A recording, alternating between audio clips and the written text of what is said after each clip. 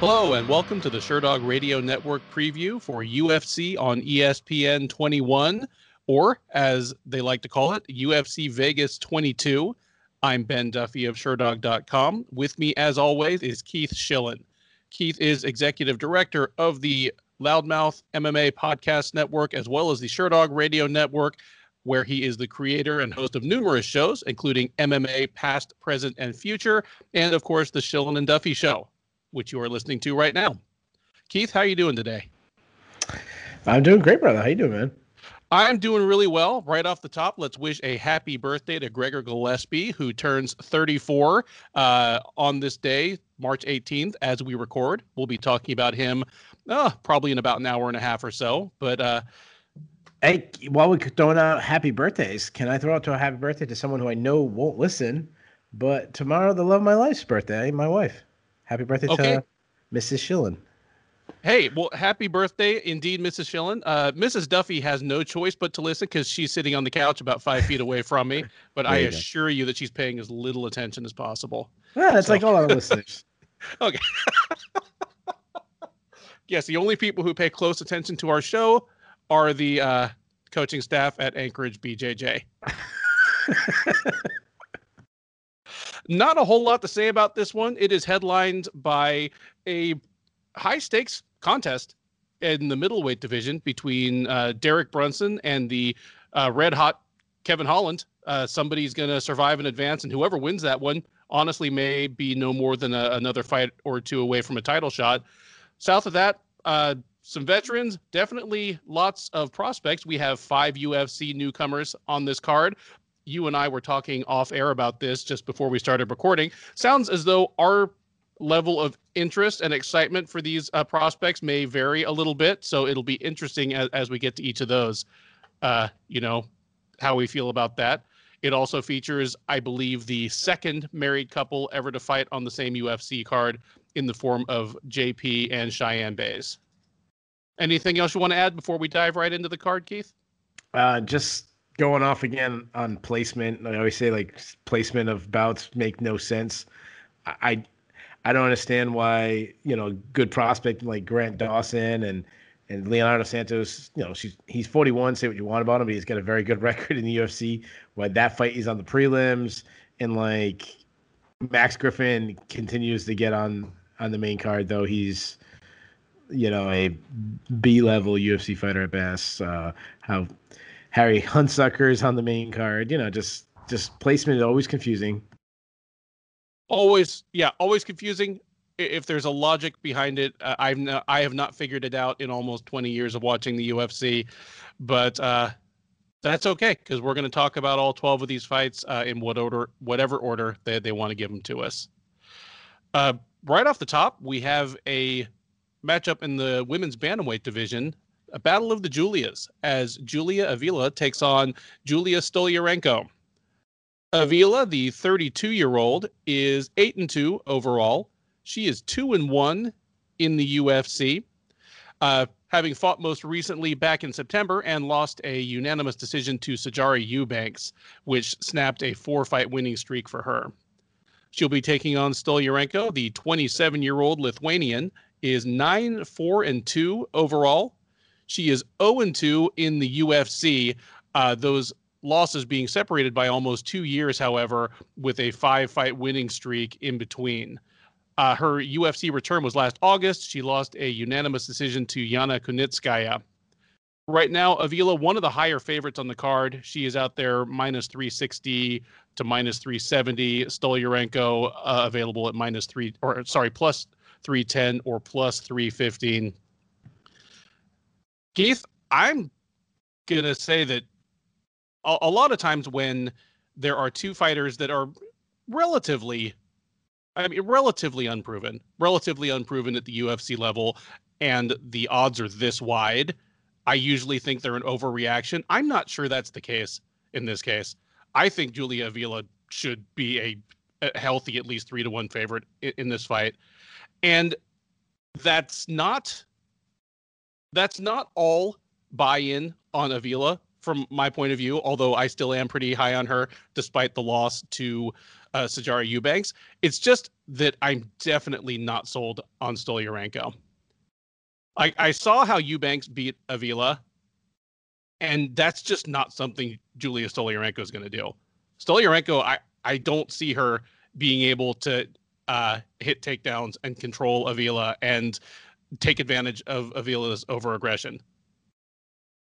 Stoliarenko like snatches quick arm bars or she loses, generally speaking. And by the standards of the women's bantamweight division, she is a minus athlete.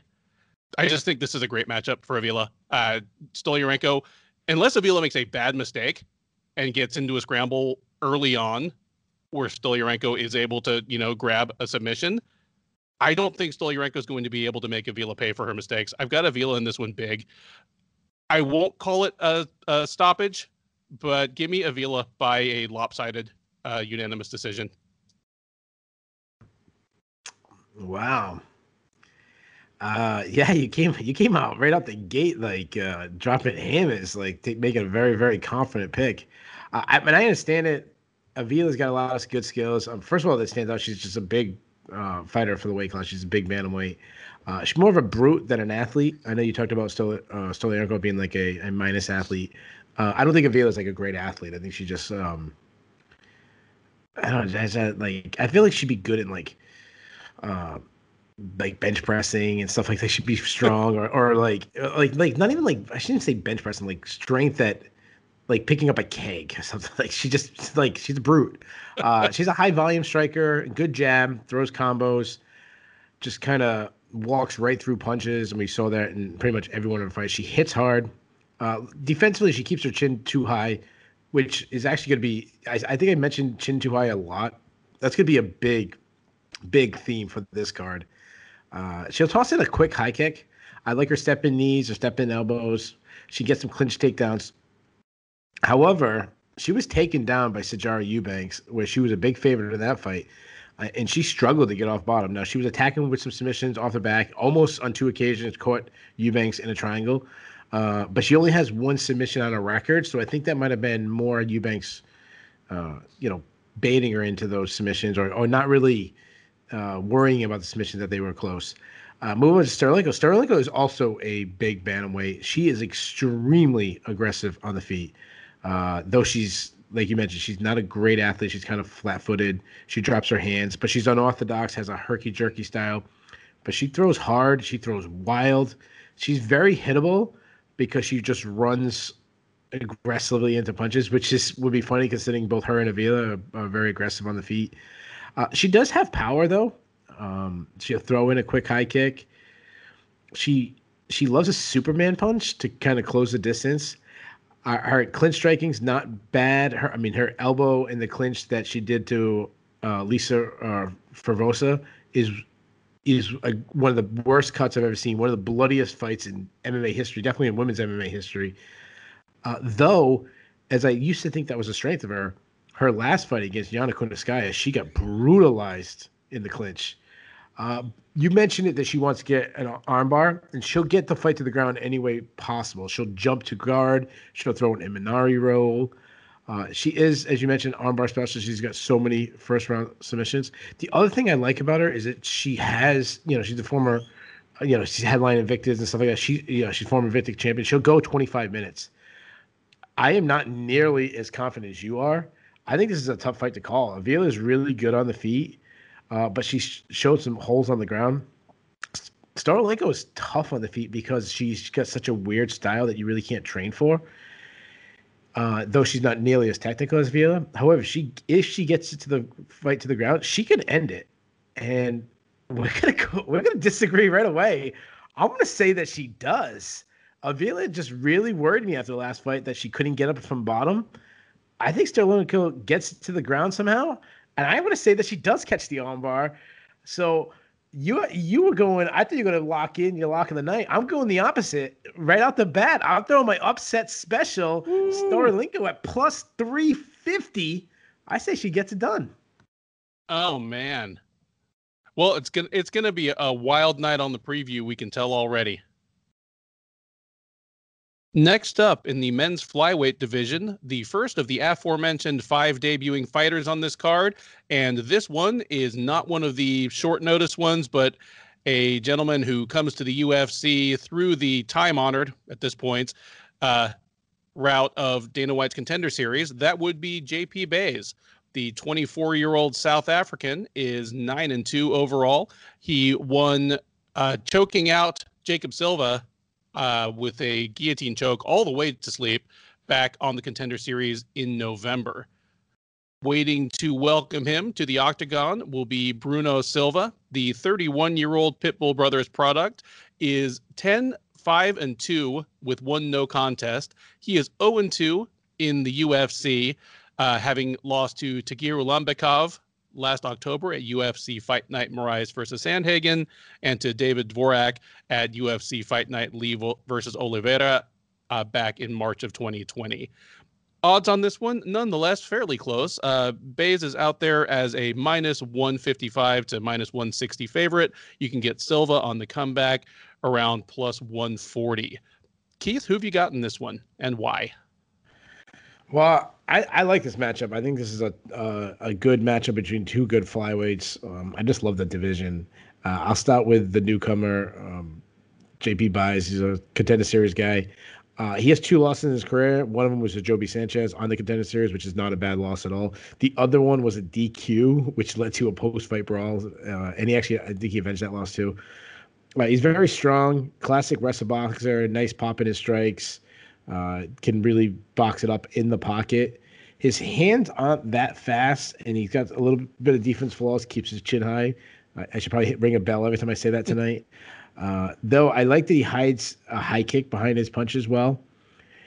Doesn't check any leg kicks because he's a wrestler, very heavy on his front foot. He is an elite level wrestler. I mean, this guy competed in the World Championships.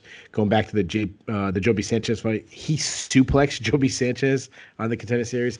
Good in scrambles, though I'm surprised how often he's actually been taken down in the past for such a high level wrestler. But if he gets on top, we saw in his last fight against Jacob Silva, good top control, good top pressure, some solid ground and pound. The only other thing that if it's a real heavy wrestling match, I might be a little worried about is his cardio. As he was beating Joby Sanchez and kind of gassed out and led to Joby Sanchez coming back. Move over to Bruno Silva.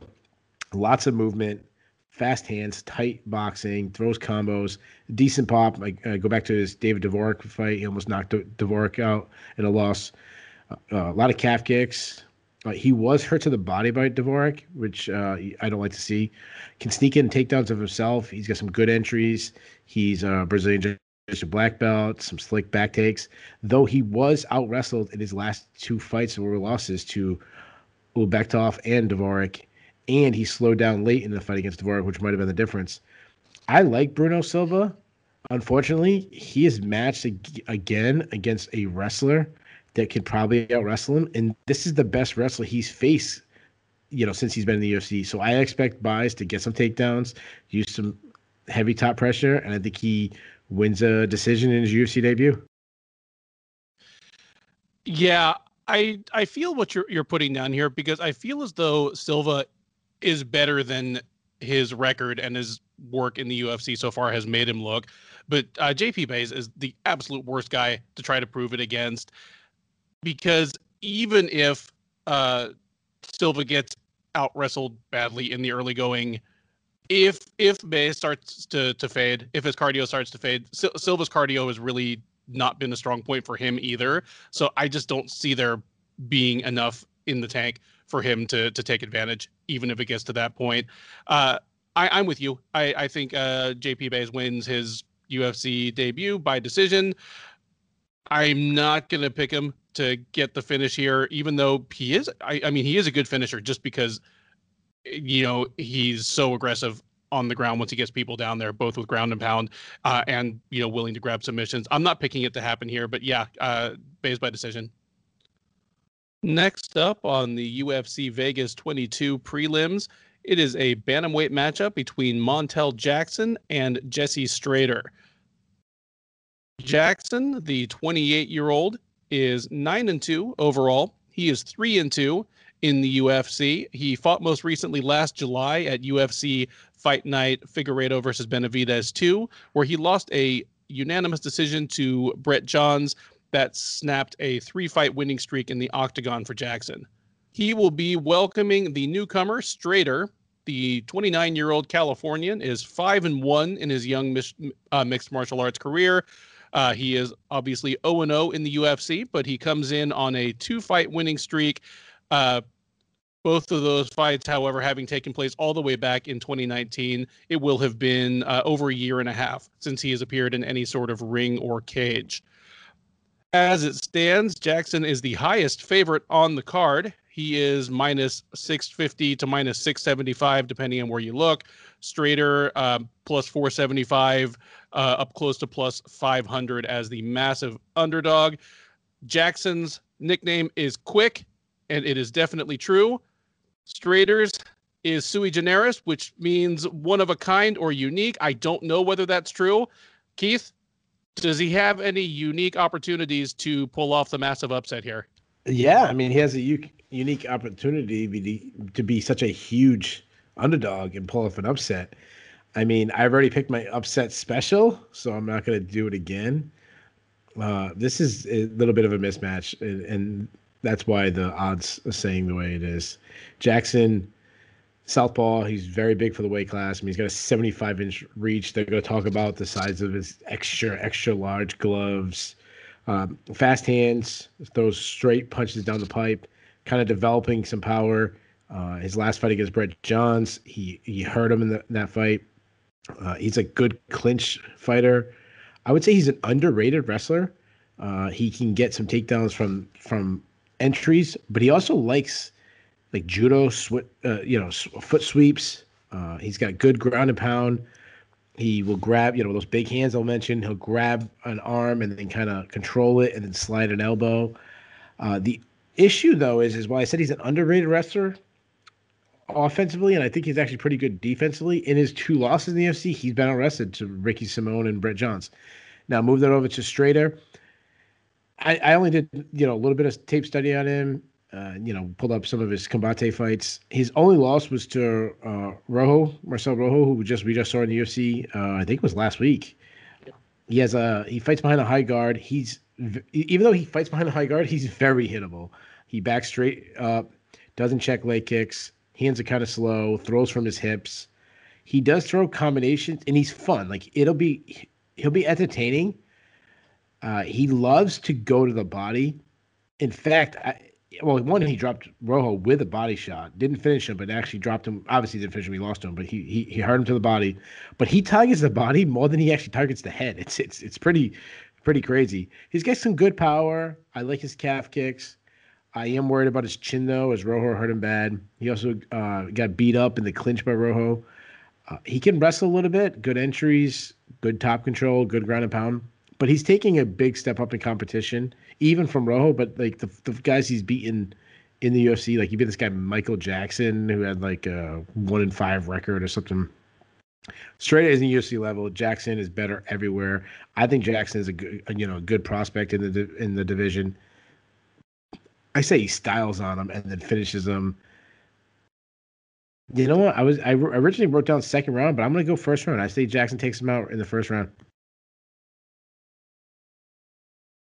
I love that you elaborated on Jackson's wrestling that way, because as soon as you said that you thought Jackson's wrestling was a little underrated, my immediate response was, yeah, because like that's how he's taken his 2 losses in the UFC. So the image is stuck in your mind of, Ricky Simone just kind of outlasting and out hustling him and using takedowns, of Brett Johns coming back from getting hurt and controlling the fight with takedowns. But yeah, like Jackson's wrestling is actually pretty good. If you're a 5'10" bantamweight and your legs go up to your sternum, you're always going to give up a takedown to good wrestlers in your division. But I don't think it's a particularly weak point for him. Everything you said about Jackson's striking is dead on. Jesse Strader, there are some bantamweights in the UFC that he can beat, but this is about as bad of a matchup as I can think of for him, because everything he's going to want to do, the way he's shown himself able to win fights at the combate level, is just going to feed right into Jackson's strengths.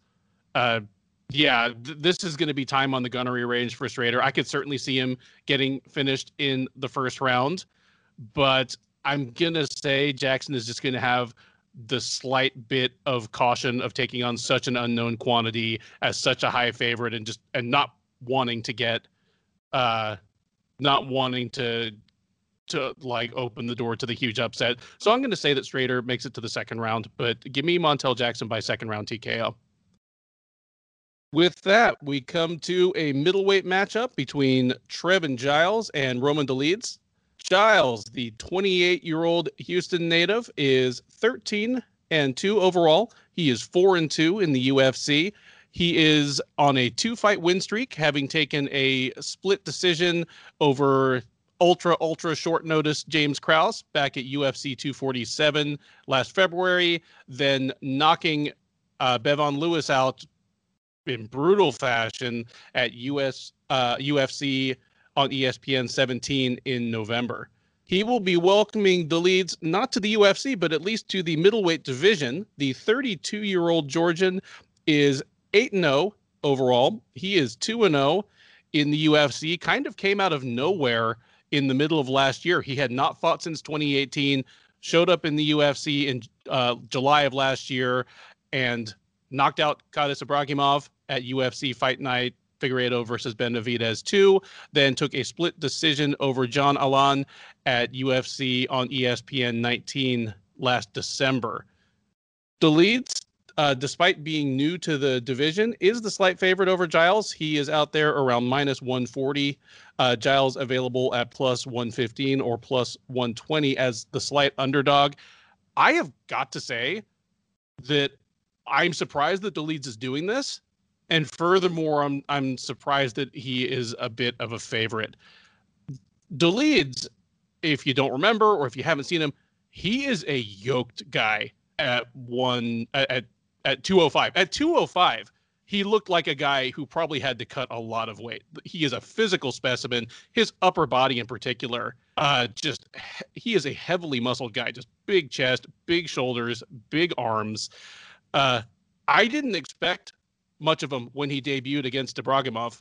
I mean, I expected that he might beat Ibragimov just because Kadis Ibragimov was not one of the best light heavyweights we've seen in the UFC. Like I believe he was on both of our cut list after that fight because that was like his fourth straight loss. But Dolidze, there is something about him that reminds me of Ovince St. Preux. And it's not the exact techniques that they use, but it's that if you ask me what it looks like when Ovince St. Preux fights, I'm just stuck. I've seen the guy fight 15 times and I'm like, he kind of just stands around there and moves his hands around and then he'll like throw like a high kick and then all of a sudden there's a scramble and he's throwing a shoulder choke on a guy. He just has this kind of disjointed set of skills that they don't really coalesce into like any sort of coherent game, but he still manages to beat a lot of people. That's what I feel like. I've seen Roman Dolidze fight twice now, and I couldn't describe his game to you. I can tell you like what techniques he used and how he finished Ibragimov, but I couldn't say what his game looks like. I can't wait for you to tell me what his game looks like because you have a better eye for it than I do. In comparison, Giles is much more of a known quantity. He is a sharp boxer with good power in his hands. He has good kicks. He is a more than serviceable offensive wrestler when he feels like it. I'd say he's an average defensive wrestler. He can be taken down. I don't know that I have faith in Dolidze to make 185 and have anything to offer here. And until I see it, I guess I'm not going to believe it. So Dolidze has never lost before. I'm not going to pick him to just like come out and get knocked out flat, but give me Trevin Giles. Give me Trevin Giles by decision, probably, pulling ahead in the later rounds, just as he outlasts and exhausted Dolidze. What a homer. Obviously, you picked the guy from Houston. But are you going to pick against the cop? Yeah. See, this is the only fighter in the world that we agree on. Like the Venn diagram intersects Trevin Giles, the Houston cop. Like we both got to like him. Yeah. If we ever need a third host, Trevin Giles is our pick. Yeah. Yeah, I'll break down his style. I think you broke down Trevin pretty well. He uses a lot of movement. I think his last fight against Bevan Lewis was one of his best performances of his career. Kind of seeing a guy who's progressing. Fast hands, nice power, a lot of kicks. His jab is his everything. He's got a stinging jab. He throws like an up jab, similar to the way Floyd Mayweather shows it, and that's because he keeps it down by his side. He can hurt you with the jab. I mean, he dropped Bevan Lewis with the jab. Uh, Dominic Cruz pointed out though that he can be, he can have some low output, not be that aggressive. He can kind of look for the perfect punch.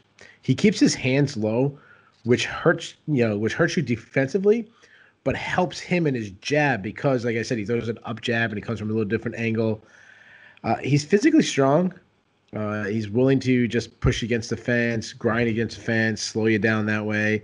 Has okay entries. I wouldn't say he's a great wrestler, but he can get the fight to the ground. Though he doesn't look to wrestle often, he did show some improving defense as you against Bevan Lewis. He tried to close the distance a couple times. Though sub defense is still a little worrisome to me, as he was caught in back-to-back fights in guillotine chokes. Movo Jalidze, he's simply not as good as his record would suggest. I said that last time we broke down film of him. Uses a lot of feints, though he's kind of slow because he's not a fluid athlete. He's a little stiff. Throws one strike at a time. He commits to the overhand right way too much. I actually think even though he throws the overhand right, I think his check left hook is his best punch. He does have power, as you mentioned. He's absolutely yoked out of your mind. But he loads up on everything, which is what slow you down. Kicks are good though. His kicks are quick. He does check leg kicks, so I like that. He's a solid wrestler. He's a legitimate submission threat if he can get the fight to the ground. He did in his last fight. So there was a little bit of parity. He was kind of abandoning in his wrestling. He did not do that in his last fight. You're a homer for picking Trevin Giles because he's from Houston. Well, I'm a homer because I'm picking him because he's a police officer. So that's it. I say he pieces him up and he wins the fight. This is a close. This is not one of the best fights on the card. But I'm not going against my fellow police officer. So give me Trevin Giles by decision. Bonus question: Does Roman Dolidze make weight tomorrow morning? You know what? We've had a fairly uneventful week. I mean, we did have Johnny Eduardo fight get canceled because Johnny Eduardo is never going to fight in the UFC again. He's been out for like 5 years. And then we got Harry Hunsucker on the card because we need Harry Hunsucker on the card. But other than that, it's been pretty uneventful. So I will say no, he doesn't. And he's taking it on short notice too. Yeah, I mean, maybe he's getting an arm like amputated right now. Who knows? But I'm with you. Or he looks ghastly and ghoulish when he gets up there. Is always possible as well. But yeah, I guess we'll see. It's not often where Trevin Giles is the guy coming into the fight and not being the ripped one. Yeah, because I mean he's a pretty built dude, but yeah. Next up, it is a lightweight matchup that stands out for if it is possible to quietly go on an impressive winning streak in the toughest division in the sport. These are two gentlemen showing the way to do it. It is Grant Dawson and Leonardo Santos. Dawson, the 27-year-old Nebraskan, is 16-1 overall. He is a perfect 4-0 in the UFC since joining off of the first season of Dana White's Contender Series. Most recently, he fought Nad Narimani at UFC Fight Night Figueiredo versus Benavidez 2, winning by unanimous decision. Before that, he choked out Derek Minner in what I believe was a 150-pound catchweight bout back last February. He'll be taking on the aged or ageless Santos, not the oldest fighter on the card, the oldest man on the card. Santos, the 41-year-old Brazilian, is 18-3-1 overall. He is 7-0-1 in the UFC. He is on a 6-fight winning streak in the UFC lightweight division. And if you didn't know that off the top of your head, it is because it has taken him 7 years to rack up those 6 wins. He fought most recently last July taking a unanimous decision over Roman Bogatov at UFC 251. Before that, he last appeared in June of 2019, knocking out Stephen Ray at UFC Fight Night Gustafsson versus Smith. Before that, he had been off for almost 3 full years. But he is back. He is looking as good as ever. And again, this is about as quiet and unorthodox a matchup as you can get between two guys that are a combined 11-0-1 in the UFC. Keith, we were talking just a bit in between segments here. Santos, I mean, he's doing great anyway, but he's a bit of a what might have been story. When he went on that 3-year hiatus, that was off of a 3-fight winning streak that included Anthony Rocco Martin, Kevin Lee, and Adriano Martins. He had to have been on the cusp of the top 10 just at that point.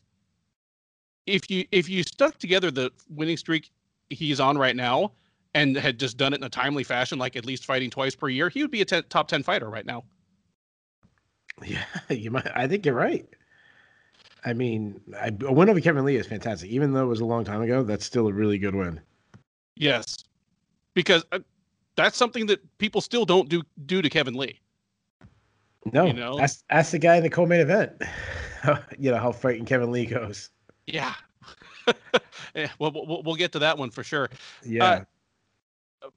The thing that I see when I look at this is I'm impressed with Dawson, obviously. For a guy that came in, I mean, he had a really good record. He looked good on the Contender Series, but I mean, he was kind of a tweener. He seemed to be deciding early on whether he wanted to be a featherweight or a lightweight. He's not fought anyone as good as Leonardo Santos. Leonardo Santos has fought almost exclusively people that are at least as good as Grant Dawson. I think the difference in not overall experience, because they honestly have about the same number of fights, and Dawson has been far more active, but the difference in amount of high level competition they fought, I think that's going to be kind of telling. I think this is going to be a big test for Dawson. I'm kind of surprised that he's coming into this as a 2-1 or better favorite. He's out there around minus 210 right now. Santos plus 175, plus 180.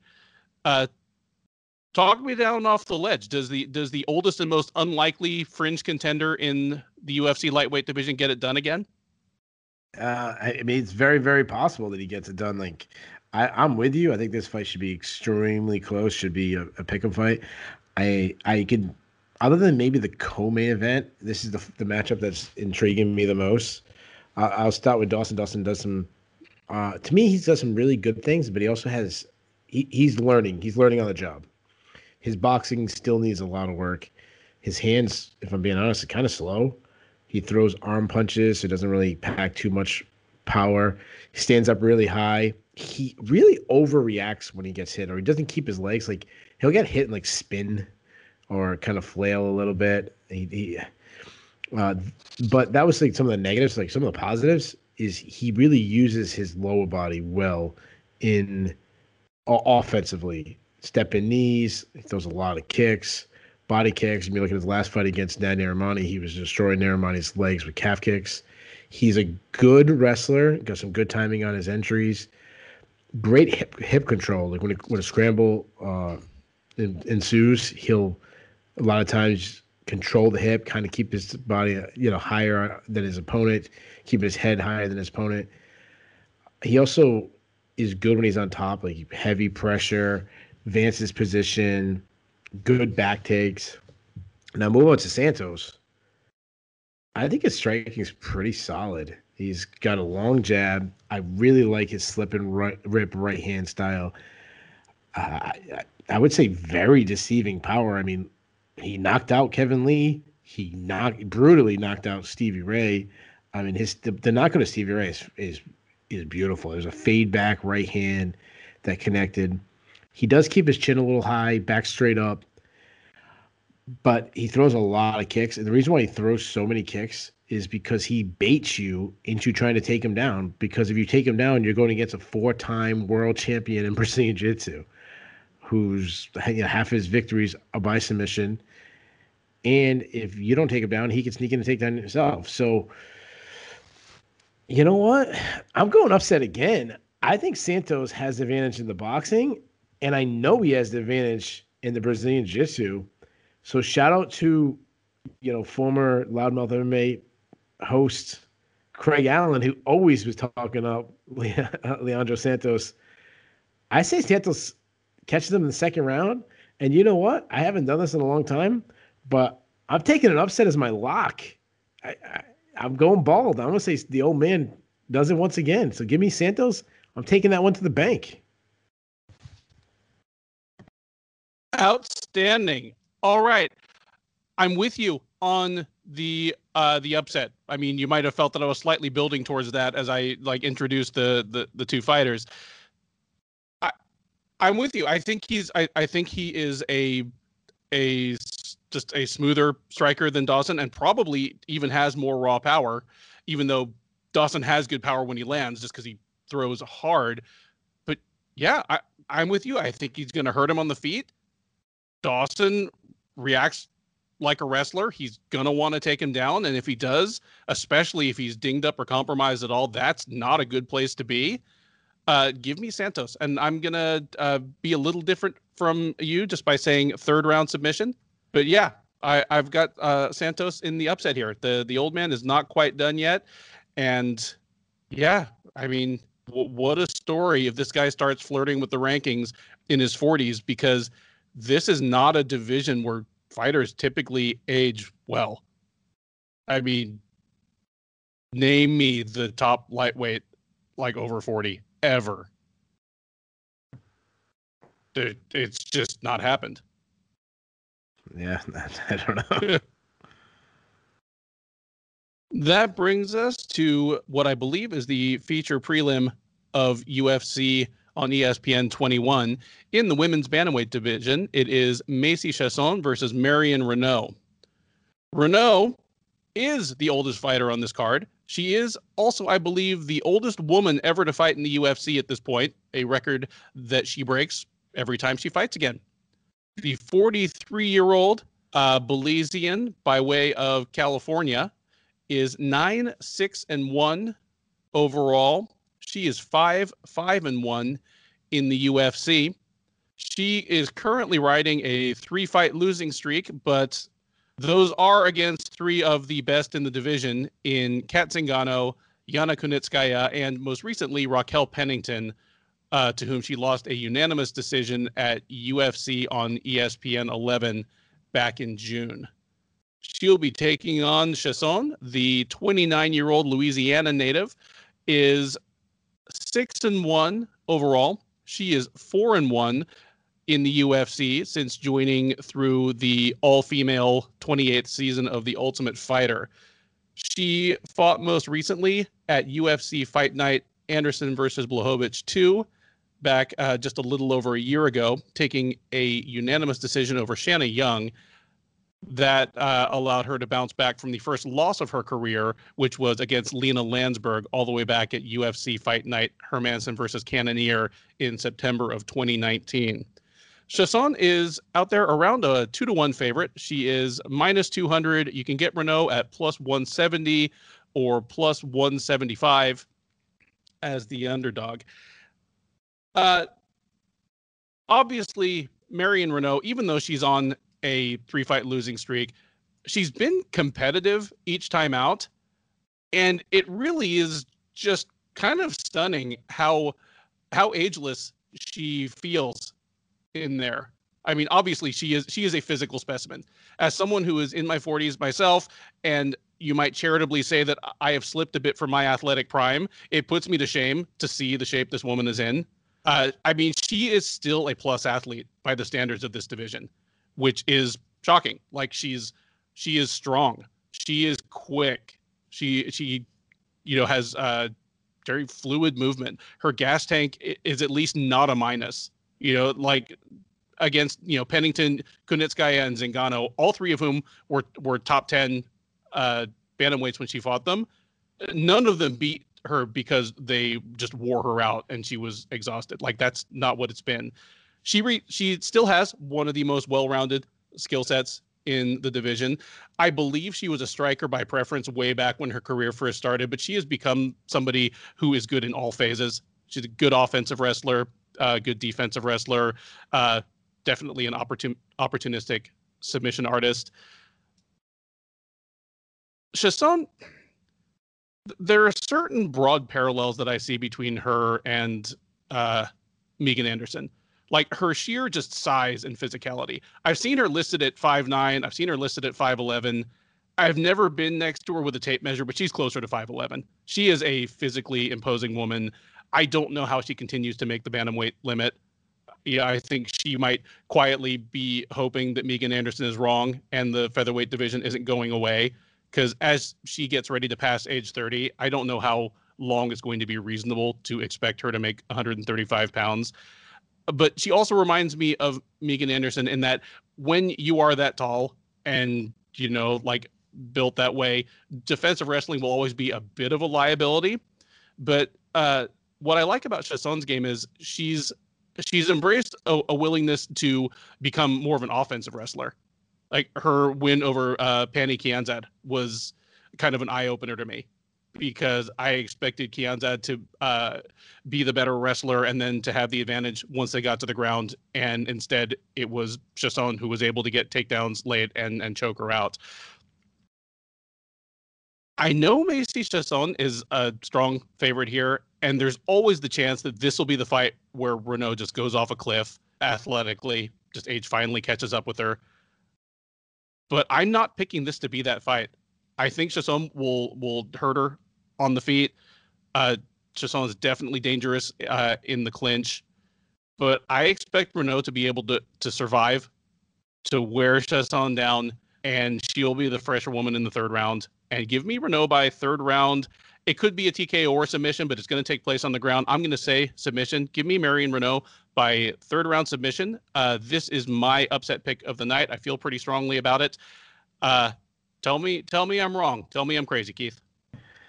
Well, I don't think you're crazy. So we actually broke this fight down. They were supposed to fight, I think maybe a month or so ago. I actually don't remember what happened. I think probably something happened with COVID or something.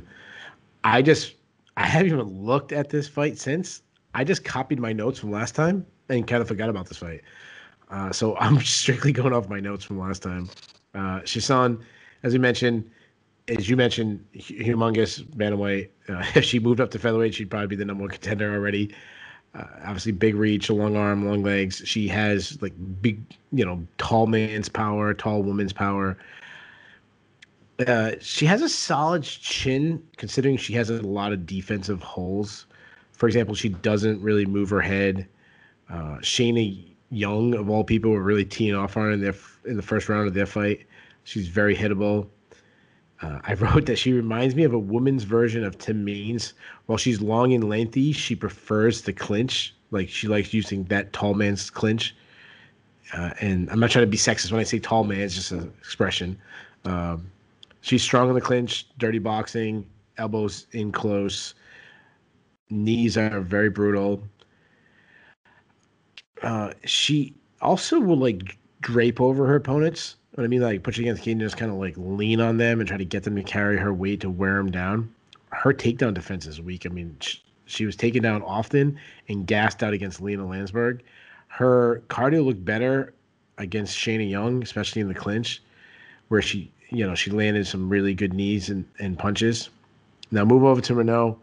As you mentioned, I think she's 43, 44. She's way up there in age. She could fall off a cliff overnight. So everything I say about her, I don't say with much confidence. Well, I have confidence in the bad. If I say something bad about her, it's chances are she hasn't improved it. If I say something positive about her, like that could be gone overnight. As far as striking, mostly a boxer. She really steps in her shots, gets some good snap on her shots, good head movement, has a slip and rip counter striking style. Her dipping left hook is her best strike, though she really struggled in the clinch against Yana Kunitskaya, against Raquel Pennington. She can sneak in a takedown, but she isn't a technically sound grappler, though she is a submission threat. If she can get it there, she can find a sub both on top or off her back. You picked this as an upset.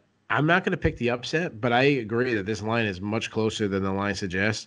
I really also wanted to pick Renault.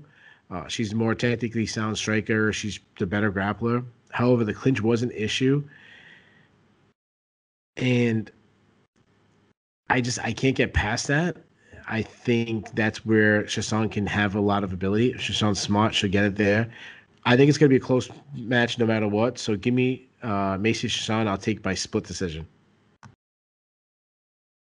The UFC Vegas 22 main card kicks off with the obligatory heavyweight slobber knocker as Tai Tuivasa welcomes short notice opponent Harry Hunsucker to the UFC. Tuivasa, the 28-year-old Australian, is 10-3 overall. He is 4-3 since joining the UFC back in 2017. He won his first 3 fights in the UFC, then lost 3 straight against Junior Dos Santos, Blagoy Ivanov, and Sergey Spivak. He bounced back from that 3-fight losing streak by knocking Stefan Struve back into retirement at UFC 254 last October. He faces Hunsucker, who just was added to the card within the last 48 hours.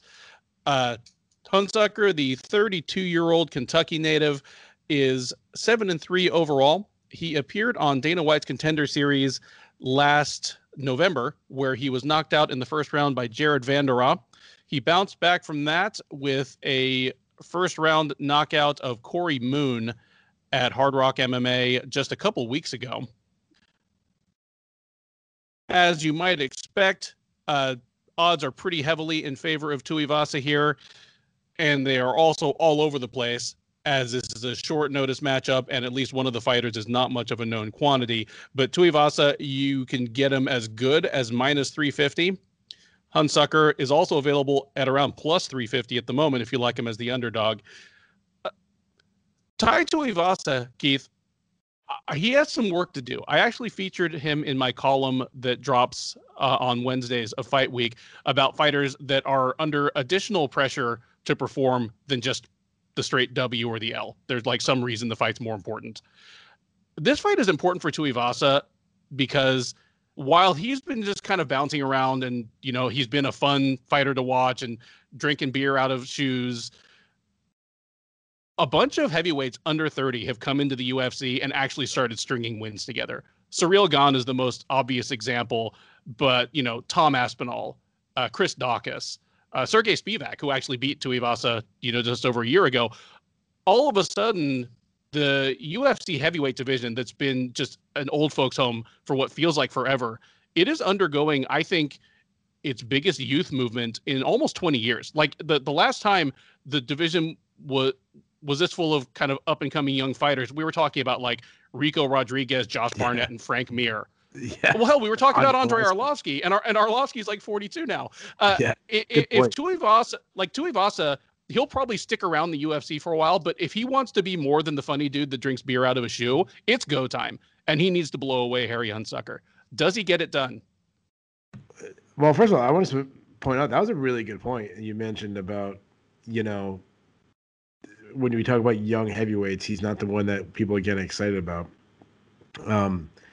I do want to say this. I don't think Tai Tuivasa should be a massive favor against anybody in the UFC, including Harry Hunsucker. Like, he should be a favorite in this fight. I'm going to pick him to win, but he shouldn't be as big of a favorite as he is until I see some huge improvements in his wrestling. He wings punches, but despite winging punches, he has good hand speed, decent pop, throws everything hard. He's really been focused on some calf kicks. He's been working on his wrestling, American Kickboxing Academy. He did stop some takedowns against Stefan Struve, though I'm still going to assume until I see more that he's an awful wrestler. Sergey Spivak, as you mentioned, headlocked him, of all things, threw him, and he struggled to get up. Now move over to Harry Hunsucker. He's a Contender Series guy. If we recall, he got a very short notice fight on the Contender Series, and it's kind of happened again to him. So I kind of feel for him a little bit when he gets his opportunities, not getting much of a notice. He's aggressive. He sits on his punches, though he does keep his chin high in the air. He will throw some push kicks, some low leg kicks. I haven't seen much from him on the ground. He also, like, he started against Jared Vanderend just a little. Uh, I don't know how long that fight went, but it was very short. He will gas out early. I've seen him gas out uh, in some regional fights against guys who aren't that good. When I did my contender series preview, I mentioned about the low level competition he's fought. I mean, I'm talking about low level guys, big fat guys. I compared it to guys that make Butterbean look like Sage Northcutt, like that kind of. He isn't a great athlete himself, and he's kind of just fat himself. And mind you, I'm saying this as a 39-year-old guy who could lose some pounds myself. So before someone mentions that, I'll admit it. Just when I thought we couldn't get worse than Tai Tuivasa versus Dontel Mays, we get Tai Tuivasa versus Harry Hunsucker, Who lost to Dontel Mays. who lost to Dontel Mays. I say Tuivasa catches him in the chin. I say he deals with that pressure that you're throwing out on him. I say he catches the chin and knocks him out in the first round. So give me Tai Tuivasa with back-to-back first-round knockouts. Yeah. The nice thing about Hunsucker is he fought 3 weeks ago, and you can see it on YouTube. So I've got like just a fresh, hot, sizzling scouting report on the 45 seconds of work he put in knocking out Corey Moon. You're right about. I mean, he throws some good hard low kicks. It was the low kicks that really won him the fight. Like he knocked out Moon with punches, but it's because Moon was like tottering all over the place on a busted leg by the time. Like he went down from punches, but went down and immediately started grabbing his leg. So unfortunately, the way Hunsucker threw those, I think any decent UFC heavyweight would just counter him with a punch and put him on his ass. I think Tuivasa might be able to do that. I talked about kind of the pressure that Tuivasa's under if he wants to become more than just, an opponent for the rest of this crop of young heavyweights. But it is encouraging that he seems to be taking his training more seriously. I remember being on a podcast. I was guesting on, a non-Sherdog podcast after the Blagoy Ivanov fight. So it was even before First of all, how Spivak. dare you? Hold on, I gotta stop that. How dare you? Oh, don't even. Like, if you're listening to this and you have a podcast, I will guest. I love guesting on podcasts. I'm just joking. Carry on. Yeah. I definitely can't write for any other sites, but I will talk your ear off if you want to have me on. But I remember one of us asked after the Ivanov loss, and this was even before the Spivak loss that was even worse. And the question was, do you think Tai Tuivasa trains? Like, full stop. That was the question. And we talked about it for a minute.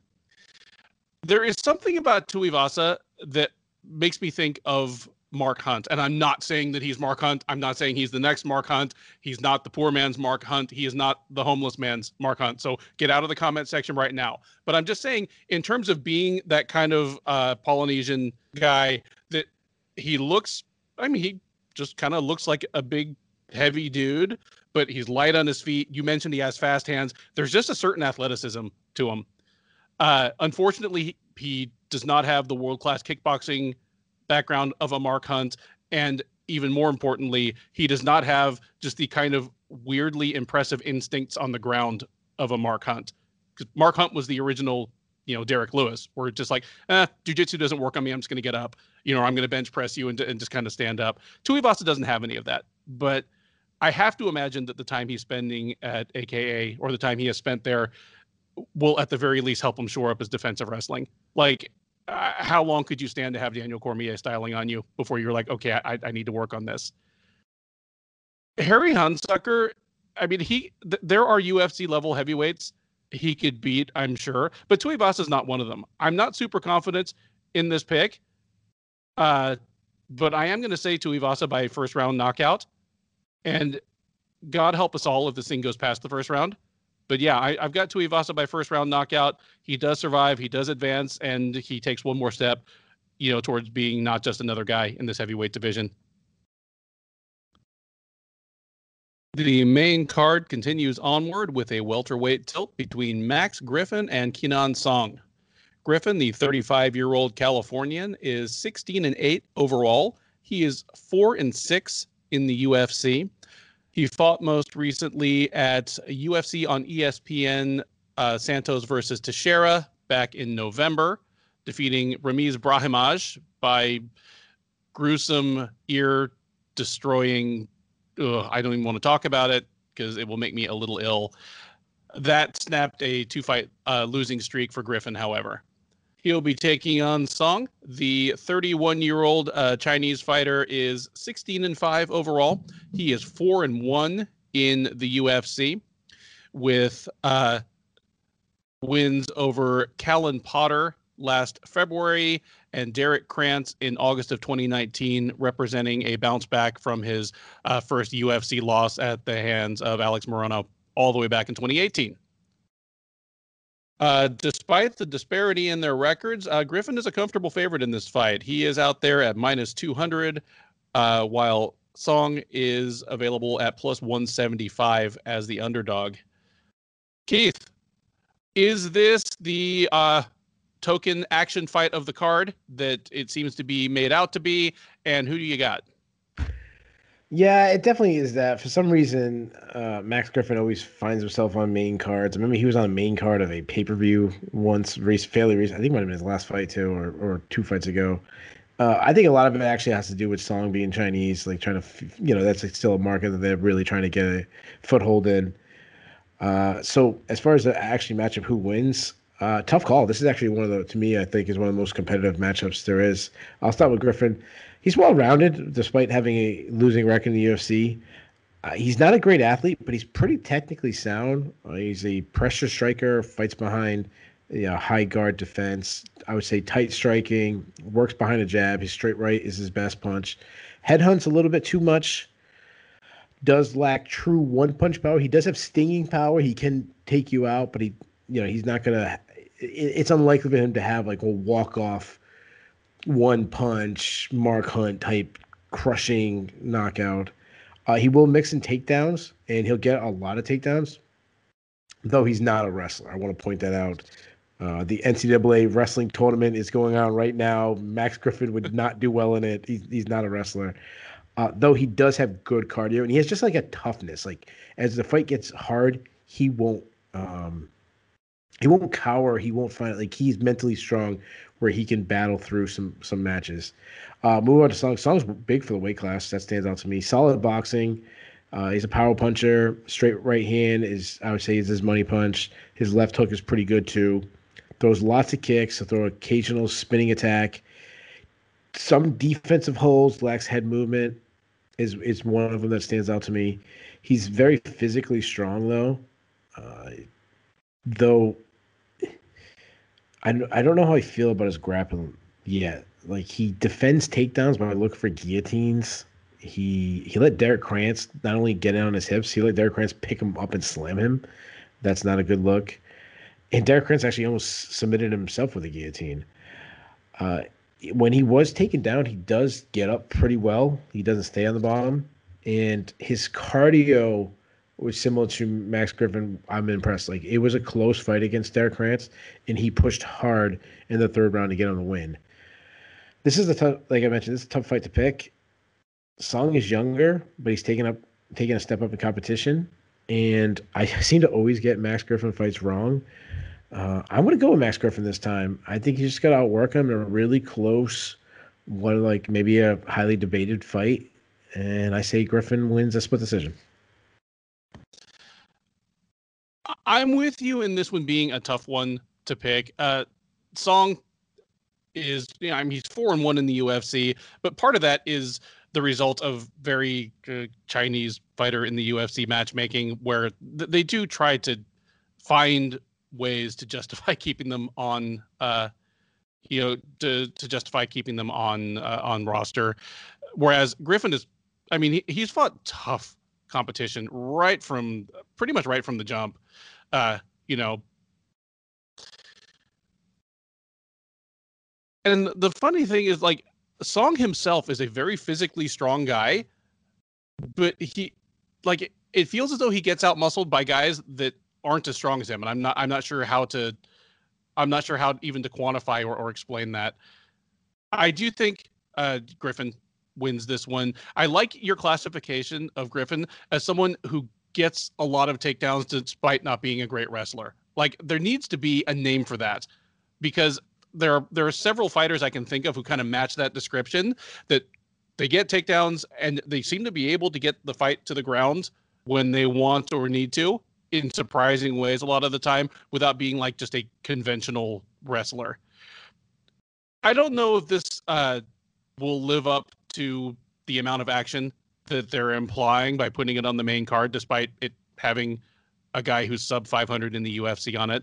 But I do like Griffin to win this one. And honestly, I do think he wins it by kind of bullying Song around in the clinch and probably getting some opportunistic takedowns when he needs them. Give me Max Griffin by decision in a fight that is fun, but definitely not your fight of the night.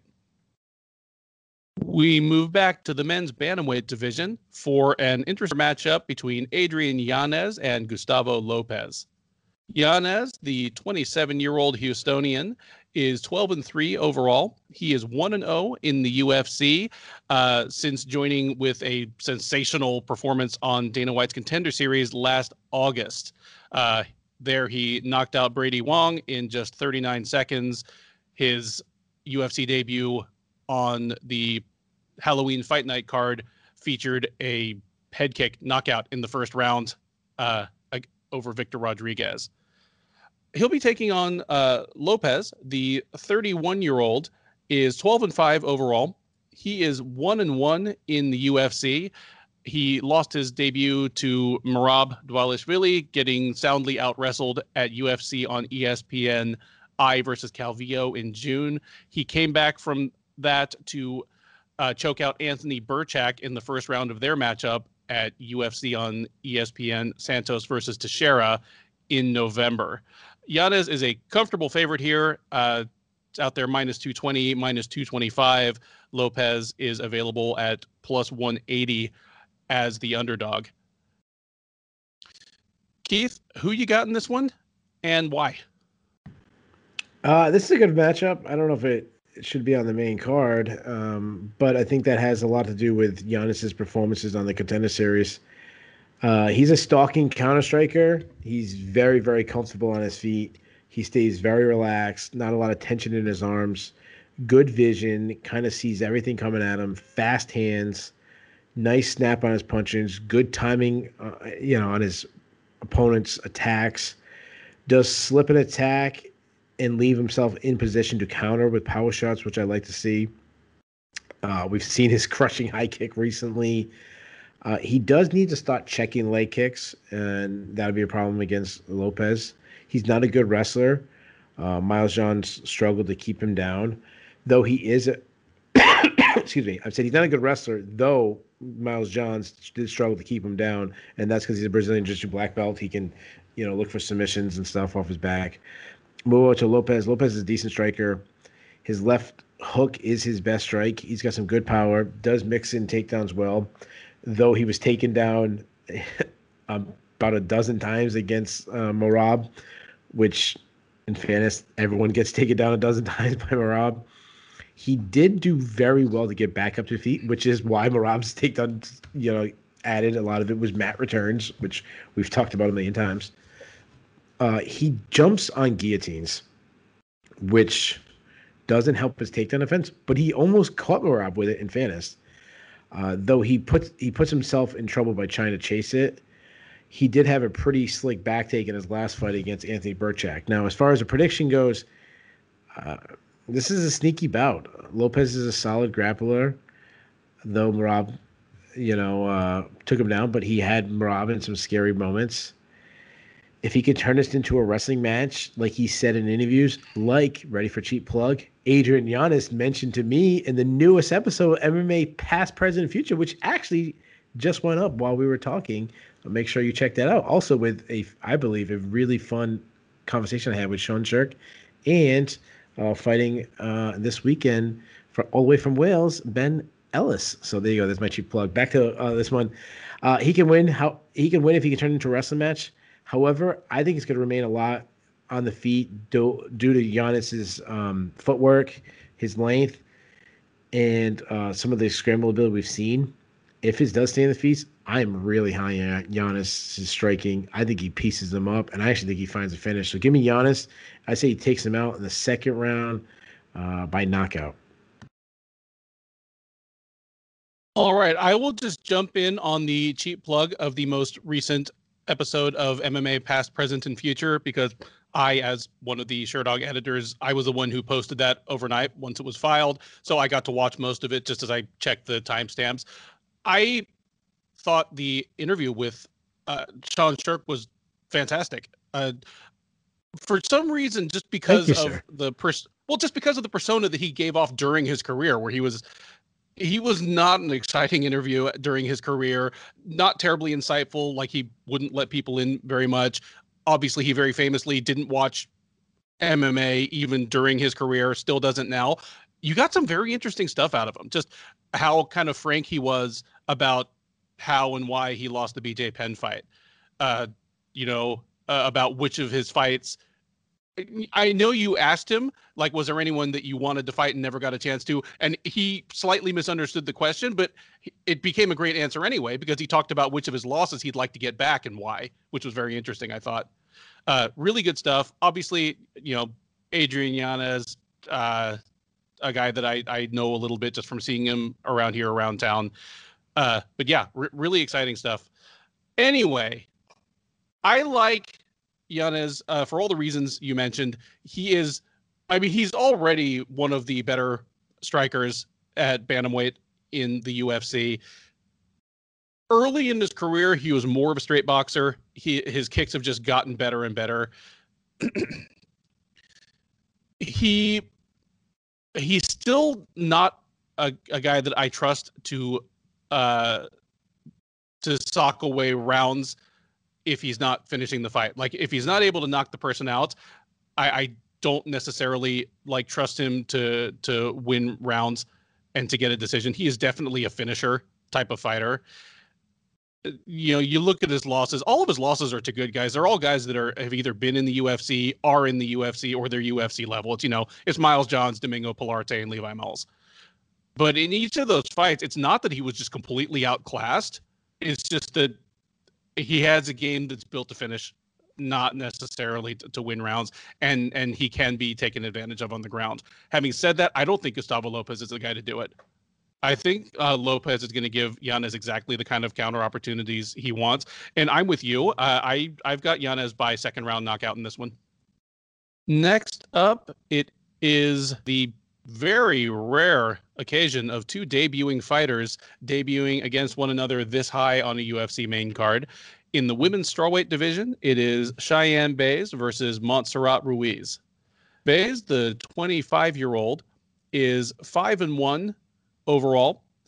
She is making her debut off of an impressive performance in taking a unanimous decision from Hillary Rose on Dana White's Contender Series last August. Ruiz, who is stepping in on relatively short notice, is 28 years old. The Mexican is 9-1 overall. She fought most recently at Invicta 41 last July, taking a first-round submission over Janeza Morandin, which allowed Ruiz to bounce back from the first loss of her career, which had been at Invicta 33 all the way back in 2018, where she lost a unanimous decision to Danielle Taylor. Bays, one of the stronger favorites on the card. She is minus 355. Ruiz plus 295, even up there at plus 300, it looks like. Do you want me to Keith, go? well, I was going to just ask, should she be a 3.5 to 1 favorite? Speaking, of course, of Cheyenne Bays. And do you think she's going to make good on that against the short notice opponent in Ruiz? Well, so there's a lot to unwrap there. So the first question is, should she be such a favorite? No, she absolutely should not be such a favorite. I already picked her husband to win. I like Bays. I liked her on the Contender Series. I mentioned, she got one of the highest praise of mine. She did take on a New Englander and Hillary Rose, who is not a UFC level fighter, and she kind of styled on her. Bays got good head movement with both her. It's good movement in general with both her feet and her head. Like, she moves her head good, but she also circles well, cuts angles well. She has fast hands. Her straight right hand is the best punch. Got a good check left hook. Good power. She's dropped many opponents. She comes from a Taekwondo background. You see a little bit of that in the way she throws kicks. She'll even do like a traditional push kick or like that side push kick, similar to what Holly Holm likes to do. Just good kicks everywhere. She will mix in wrestling, though she will set up her shots from too far away. She'll shoot too far away. But if she gets to like the body lock, she can get some body locks in there. She is a female, so of course she throws in the headlock throw, which I hate. Um, she's hard to submit. Vanessa Demopoulos put her in a million submission tags. She kept finding a way out, and she can get some submissions off her back. The other thing that stands out to me when I watch a regional film study of her of how insanely tough she is. She dislocated her arm in one of the fights, and continued to try to keep fighting on with a dislocated arm, which was she was trying to pull on her arm and get it back in while she was fighting. Move over to Ruiz. Ruiz only has one loss in her career, and it's to Danielle Taylor, which is not a bad loss. Her last fight, she just ran through and submitted Janessa Morandin, who is not a bad fighter, someone who I thought would be in the UFC someday, though she's kind of went a 180 than what I originally thought she would be. She's a southpaw. Ruiz, talking about Ruiz again, southpaw, fast hands, high output. She kind of fights in blitzes. She'll like kind of stay on the outside and then suddenly just dive into the pocket and load big combination. Though she does just wing her punches. It's not the most technically sound strikes. She lacks head movement. She's getting hit a lot because of her aggressive style. If she can close the distance, she likes upper body clinches.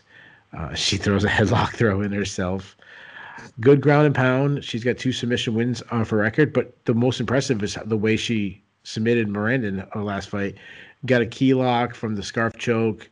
The kind of like you got the headlock and you reach your leg over and kind of extend it to almost like an armbar. I think Baze, I apologize if I'm saying that wrong. Baze is the better athlete. I think she can outwork her from distance while fighting off some takedown attempts.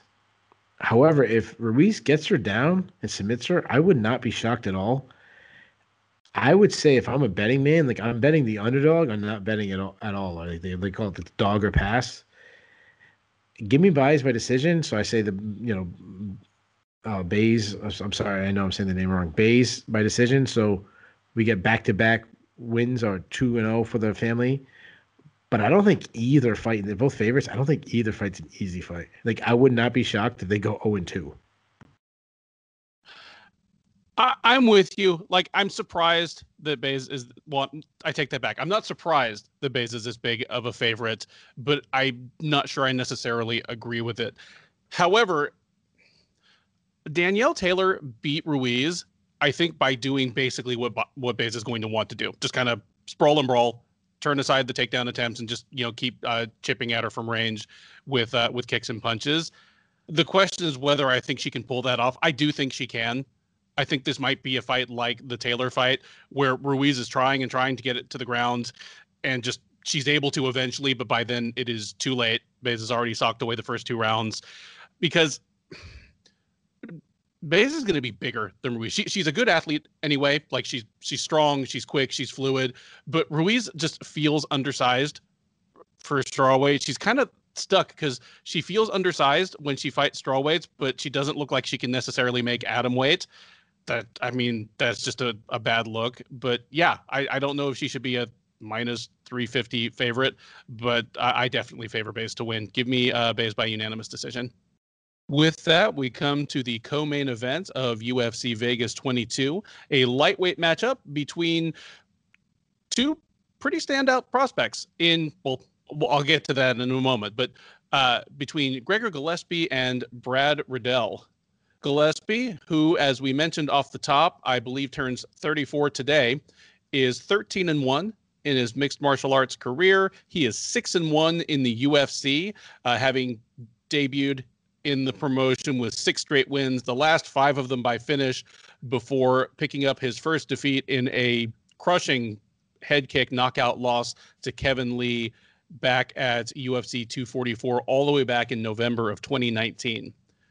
He faces Riddell, the 29-year-old New Zealander, is 9-1 overall. He is a perfect 3-0 in the UFC.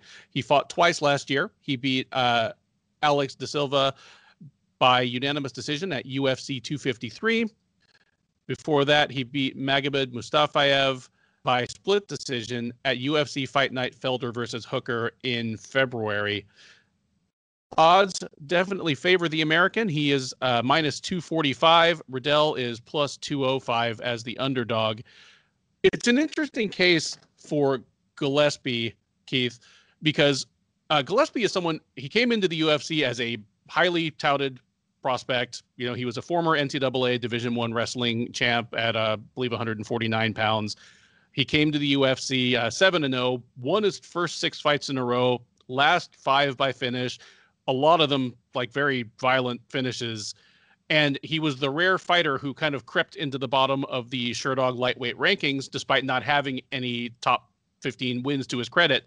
And to pull the curtain back a little bit, on the entire rankings panel, you were the person who was most against having him ranked. And that's not because you dislike Gillespie. There's like there are other fighters you thought had shown more. And at least in the Lee fight, you showed, okay, here was his first shot at a top 10 fighter, and it went badly not his way, and showed that, you know, there are some holes he needs to shore up. It's interesting. I even made the mistake. I called it a prospect fight, even though Gillespie turns 34 today. He is a guy with the upside, the promise of a prospect, but he has the time frame of a veteran in which to really get anything done with it. You know, not everybody can be Leonardo Santos and still be hanging around winning fights when they're 41. Before I'm going to ask you for your prediction on the fight, but where do you sit as far as Gillespie's ceiling? Obviously, some of it will depend on whether he wins this weekend, but, you know, do you see top 10 potential in him? It's hard to say you see title run in anybody at lightweight just because it's such a crowded division, but, you know, tell me what you see when you see Gillespie, and tell me if you think the odds makers are sleeping on Riddell a little bit here. So 2 questions. I'll answer those before I break down the fighters. So Gillespie, yeah, I mean, do I see a top 10 guy? Yeah. So when I was arguing for him to be out of the rankings, it wasn't in the sense of a talent.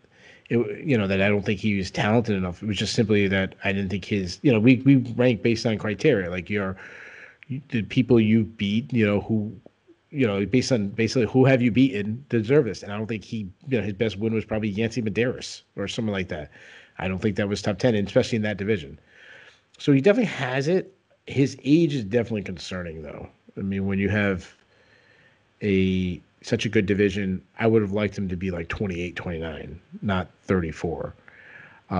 Is the odds maker betting, going against Riddell and overlooking him? Absolutely. To me, this is one of the hardest fights to pick on the entire card.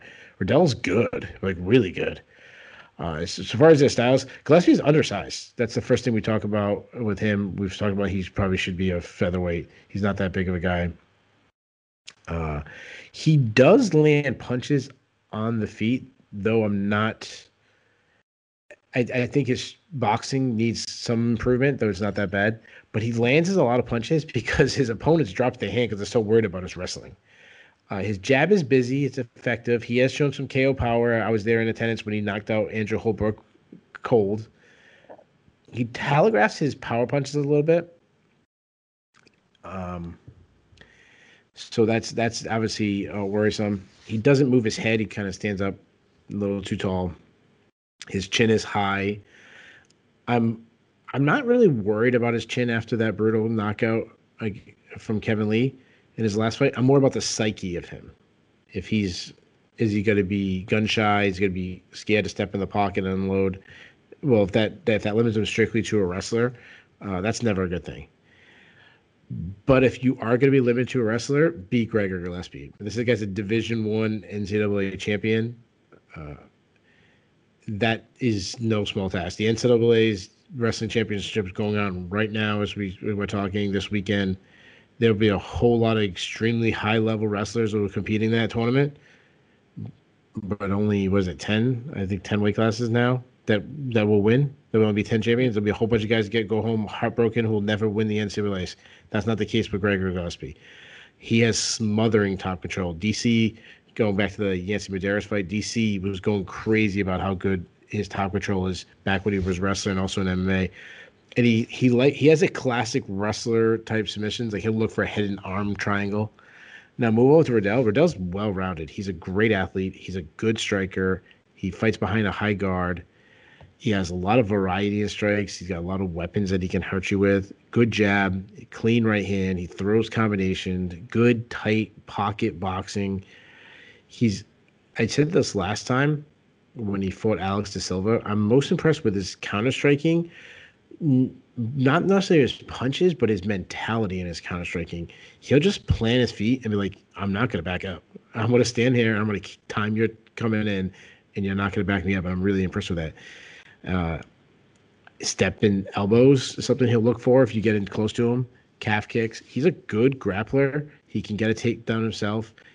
He will shoot a little too far without setting up. I don't think he'll take down Gregor Gillespie, but he's good in scrambles. We saw that against Mustayev. That's a perfect example.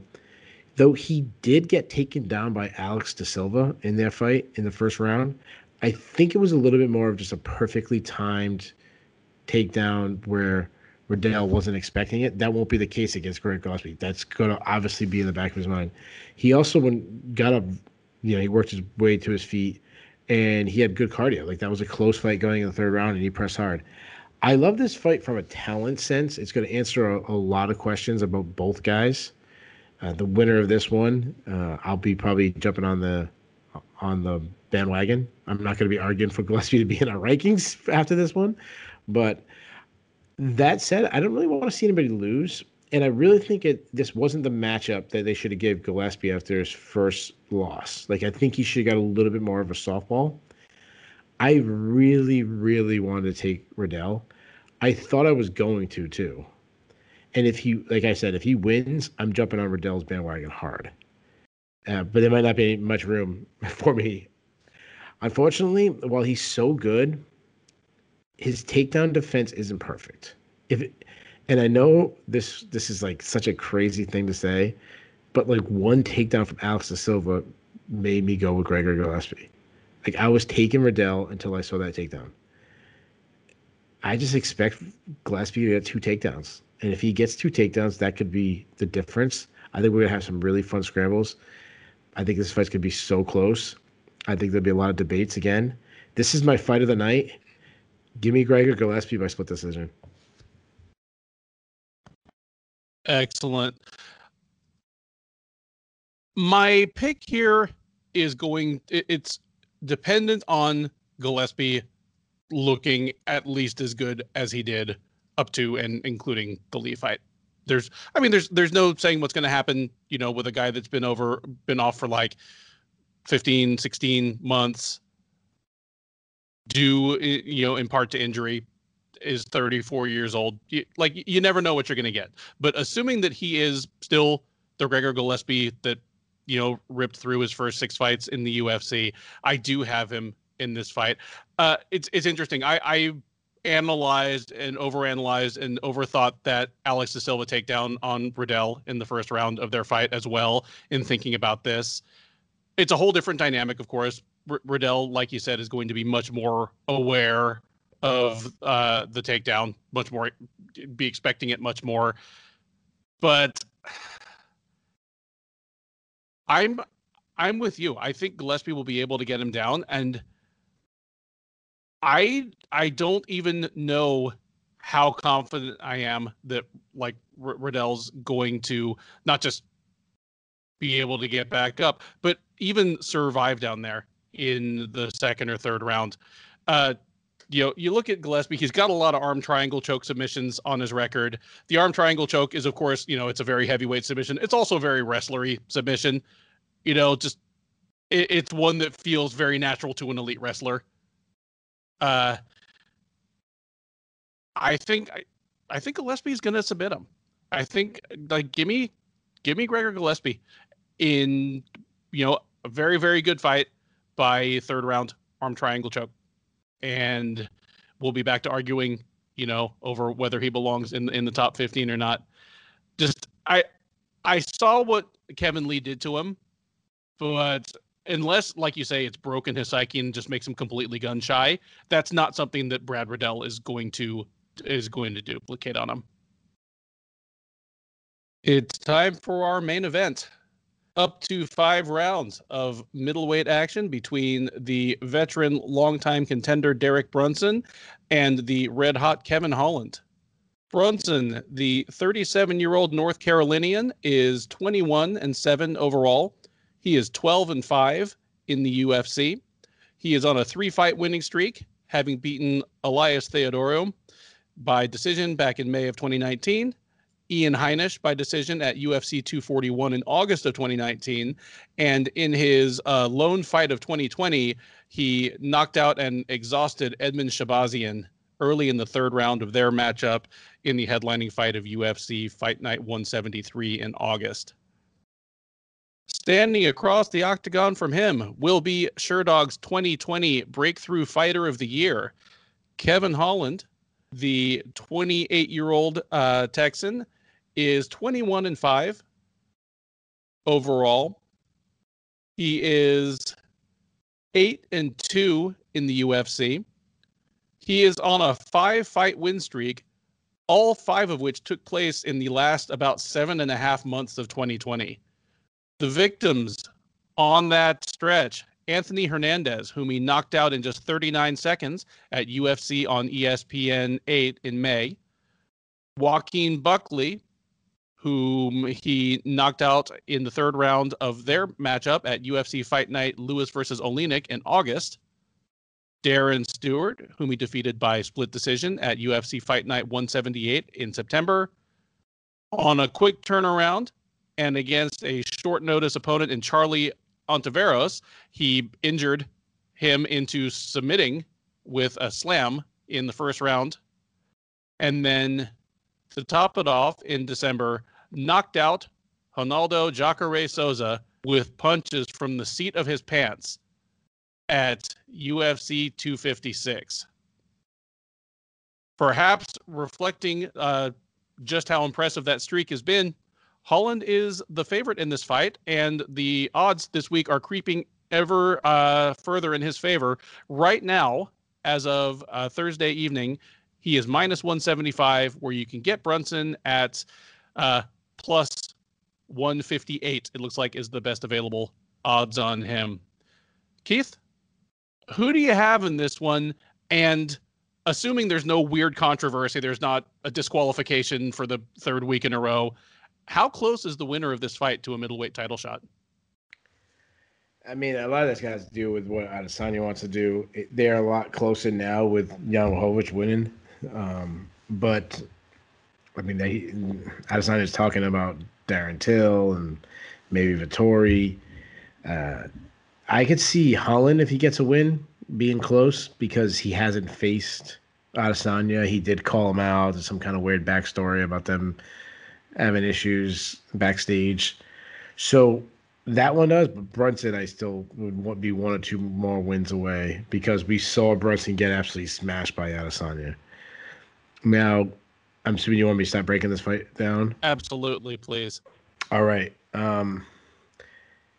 It's weird. Like this is the main event, and I don't care that much about this matchup. And I think it's just simply like I feel like Derek Brunson is what he is at this point. He's a southpaw. I will say this: in his last fight, and this stand out more than anything, I was very surprised how composed he was against Edmund Shabazian, because that is the 180 narrative opposite of Derek Brunson. He's usually a wild man. That wasn't the case against Shabazian. He is an unorthodox, bit of like kind of backwards style fighter. He's flat-footed. He drops his hands, wings wild punches, throws from his hips, can often overthrow. I mean, look at the Robert Whittaker fight. He was like almost knocking himself over, throwing punches.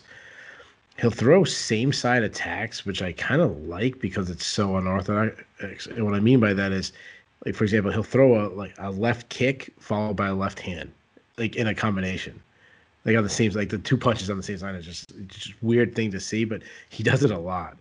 I mentioned left side. That's because Derek Brunson's left hand happy. He wings his overhand left, always constantly looking for that knockout. He can be backed up with pressure, and he definitely doesn't like fighting off of pressure. Edmund Shabazian did have some early success kicking Brunson's body. Brunson has added a lot more kicks to his game. He's a good grinding in close quarters fighter. Dirty boxing is something he's good at. He's good at just pushing you against fence, using his like he's a physically strong guy. You see him like he's a big, muscular middleweight. He'll grind you against the fence. Get some, I would say, good, not great wrestling, even though he comes from a wrestling background. But he'll reach it kind of like almost like Michael Chiesa style, where he doesn't really shoot. He'll just reach on a single leg and get it. And he's also good at striking when you want to wrestle, and then when you start thinking about his striking, he'll come in for an entry on his wrestling. On top, he's not really much of a submissions right. He looks for ground and pound. Now move over to Kevin Holland. He's a long and lengthy guy, pretty elusive. He's got some good movement. He does also throw from his hips a little bit, but it's more of a Trevin Giles style where it's coming from different angles than it is unorthodox, like little up jabs and stuff like that. He's very relaxed for a young fighter. I've noticed that he doesn't really panic. He's developing some power, nice snap. I mean, he's got good accuracy. He does well on the outside or all the way in. The mid range is not a strength, but that's not a strength for Brunson either. So that's not a bad thing. He kind of lulls a little bit and then explodes with stuff similar to what we were talking about Ruiz on the card, where he'll lull and then kind of explode to the pocket and land shots. Looks for push kicks from range. He does well to not get caught clean? Something similar to what Anderson Silva does. Rolls a lot of shoulder rolls. Something you see a lot of boxers do, not necessarily MMA fighters. It's good when he's rolling. It's not good when he's pulling back. He has been caught pulling his head straight back. I mentioned this last time we talked about him, and we break down Kevin Holland a lot because he fights all the time. He covers distance so quick because of his length that he can be on the outside and then suddenly on the inside with one step. Uh, he he's a clinch fighter, but he clinch fights weird. Like I shouldn't say weird, but it's effective, but it's just different. He's not gonna pull your head down and uppercut you. He'll more let you get double underhooks, and then he'll two-hand palm slap your ears, which is extremely painful. Knees in the clinch, he'll look for the short knees when he frames. Will go for a takedown, though he is similar to Max Griffin. By no means is he a powerful wrestler. Though I've seen some improvement. He got taken down by Brandon Allen and kind of rolled, but in other fights he showed some improvement in his defensive wrestling, and he is a submission threat. As far as the fight goes, this is very close. It could go either way. I think Brunson will have more success early, and if he doesn't mentally break Holland like he did Shabazian, then Holland I think can have some success late. I think Brunson can grind him in the clinch. That might be his best position. I think it's going to be close, but at this point in their careers, I've kind of over Brunson. I would not be surprised if he wins at all, but I'm a little more excited in Holland, and he just seems like he's on his way up, the mountain, while Brunson is on his way down slowly. He's getting pulled down. He's kind of fighting himself a little bit. He's not going willingly, but he's definitely going down. So give me a Holland in a close decision, not the fight that gets to him. Everyone gets super excited to see him next, though. Like, this might be the one that it'll be the biggest name on his resume, but it won't be the performance that really gets him over, like Vettori did against Jack Hermanson. Like, I don't expect that, but give me Holland. Yeah, I like what you said about Holland, that he has a certain calm and composure. He doesn't panic. There is no greater definition of doesn't panic than Jacare is kneeling over you in your guard, and you laugh and say, I had a dream about this, and then knock him out 5 seconds later. I mean, yeah, he has just this ridiculous amount of confidence in himself. I say ridiculous. I don't mean it's literally ridiculous, because it is a confidence born of demonstrated ability. He was on a 4-fight winning streak that he just extended to 5. I do think Holland is going to make Brunson uncomfortable on the feet for as long as they're striking at distance. I just have the feeling that Brunson, for a guy who's as much of a veteran as he is and has much success as he's had striking against some very good strikers, it's possible for him to just look super out of sorts on the feet. And I don't know quite how to describe it other than the Elias Theodorou fight, which was just an absolutely miserable fight. And you know that's what you're going to get with Theodorou, but just it completely stymied Brunson from getting off any offense of his own. And Holland, I think, will be able to do that kind of thing to Brunson, only with a little more punishment, a little more zing on it. I do agree that Brunson's best chance for offensive success on the feet will be in the clinch. Just the question will be, can he force the clinch? Can he force the clinch in the places and situations he wants? I suspect he might be able to.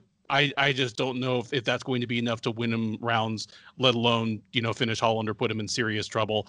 I also do agree with you that this probably won't be a sensational performance by Holland that has us all buzzing.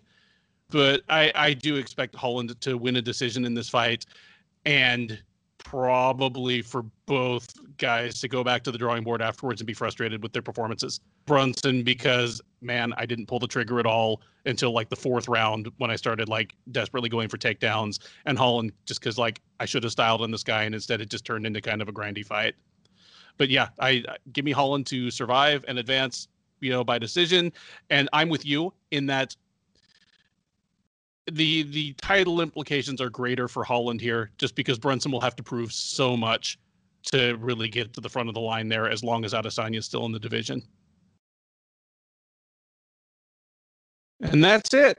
All 12 fights from UFC on ESPN 21, Brunson versus Holland, broken down by Keith and by yours truly.